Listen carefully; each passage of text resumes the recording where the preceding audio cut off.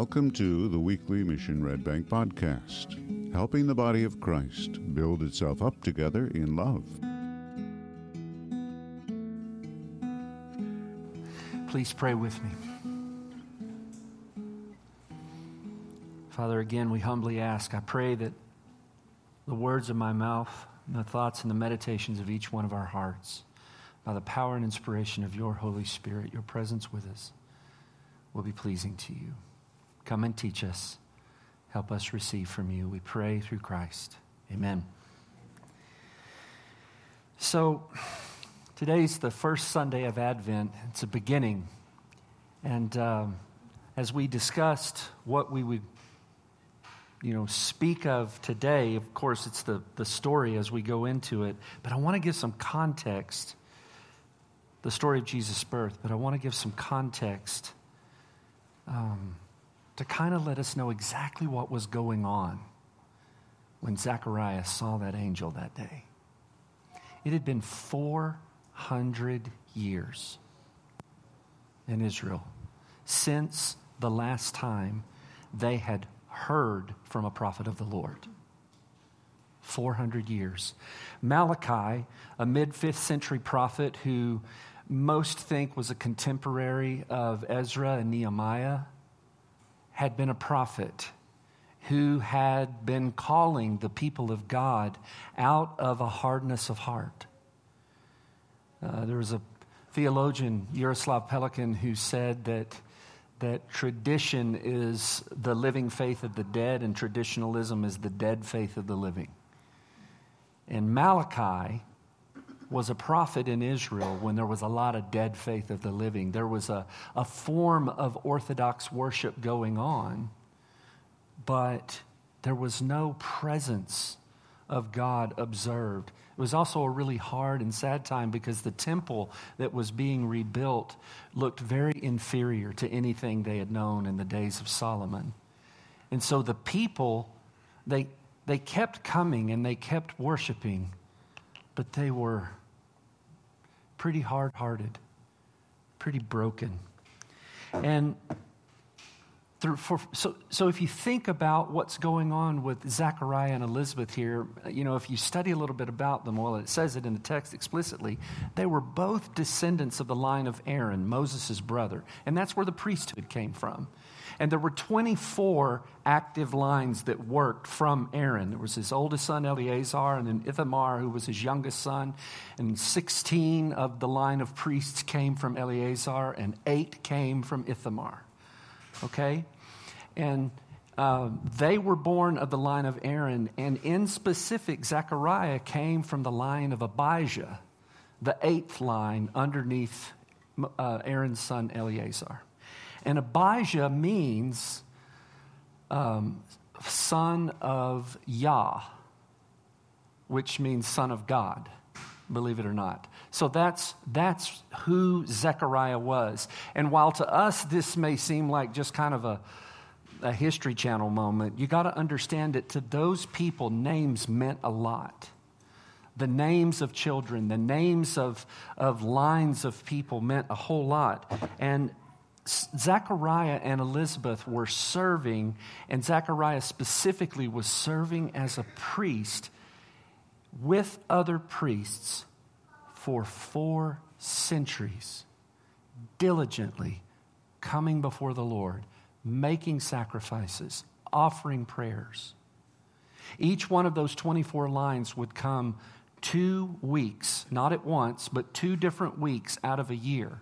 And for that week, from wherever they lived in the Judean area, they would come to Jerusalem and they would serve for that week. And then as they were serving, they would draw lots, because after all those years, they would draw lots to see who would go in and offer incense. And you could serve your entire life faithfully as a priest and never have that moment. But Zechariah did. It would be fair to say that he kind of won the lottery that day. That's cheesy, but it's true. He went in and got to serve incense before God. While that was going on, all the people, they're outside praying. It's called the hour of incense. And they're praying fervently to the Lord. And Zechariah goes in, and just in case something weird happens and he sees God and dies, they have a rope tied to him so that in case he goes dead, they can drag his dead body out of that room. Otherwise, they'll need more incense. You feel me? But they literally, man, you guys... Somebody get them some more coffee. People are like,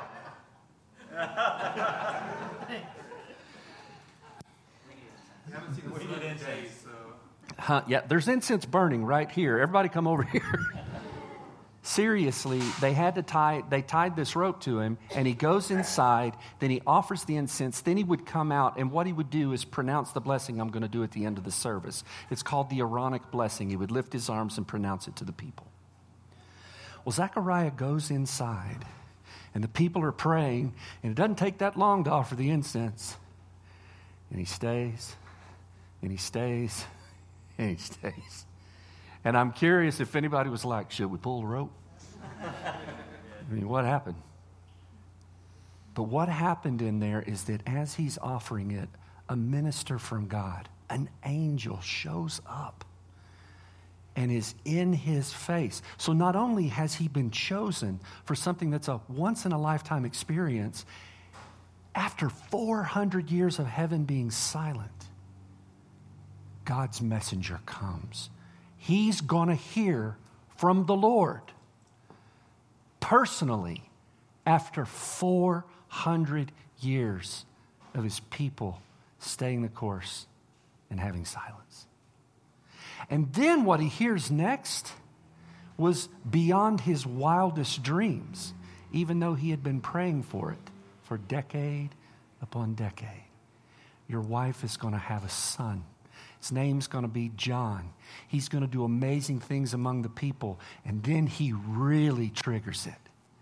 He's going to come in the power and spirit of Elijah. And that old priest would have flipped when he heard that. Because that meant Messiah was coming. Messiah was coming. And he is hearing this extraordinarily. Prayer answered for the people. Prayer answered for him and his wife. Unbelievable good news. And his response, how shall I know this? For I am an old man, and my wife is advanced in years.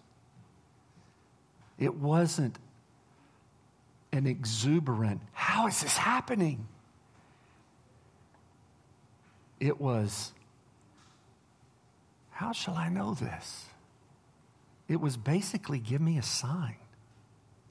And at this moment, I can only imagine, we have this eloquent picture. Maybe it looked like that. Maybe. That is beautiful. But there's a part of me that can't help but wondering if in the middle of that incense going up, there stands an angel. And he goes, give me a sign. Can you imagine the angel being like,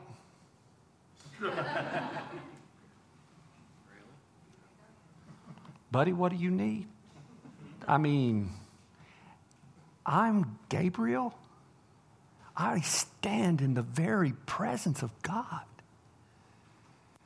You're going to get a sign, but it's going to be to help you receive when God decides to speak. You're not going to get to speak. I want you to be quiet. But when what I say comes true, then you'll speak. And that was a kindness, truly. There are a whole lot of things God's angel could have done or said at that moment, but it was a kindness of the nature of God to lead Zechariah to repentance so that when his son was born, we'll hear what he says later. Yes? The good news was too good to be true for him. It was literally an answered prayer. And it was too good to be true. And I think that we can relate to that. My father never just believed anything until it was verified, hardly. The rest of us would get excited and think, wow, this amazing thing's going to happen. He'd be like, we'll see. And that's just how Dad rolled. He was always waiting for the other foot to fall. And to be fair, sometimes it did. But to live anticipating that, for the other foot to fall, for something to always go wrong, is to live in a position of scarcity. And to really not be very available for what God might be doing in a moment. Why do we do this? Why did Zechariah do it? I think we believe surprise feels better than disappointment. And I think it does. It feels better than disappointment, so we expect less. Maybe even we expect the worst and prepare for it. That way, if things go badly, we find a way to breathe on the other side. And if you've been hurt a lot, that feels important. That feels like wisdom.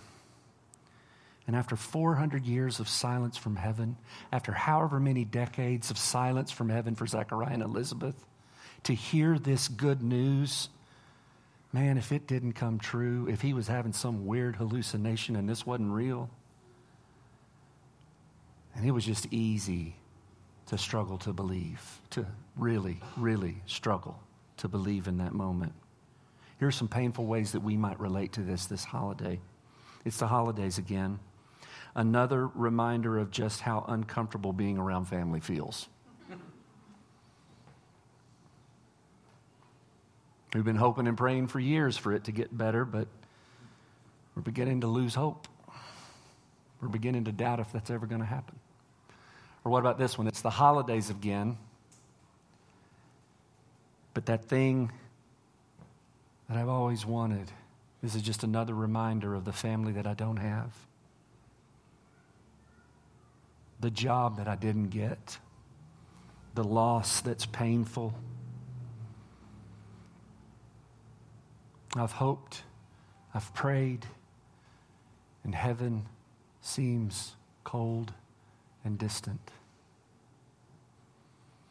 Unbelievable surprise feels better sometimes than daring to hope, than the heart-hardening disappointment that can come.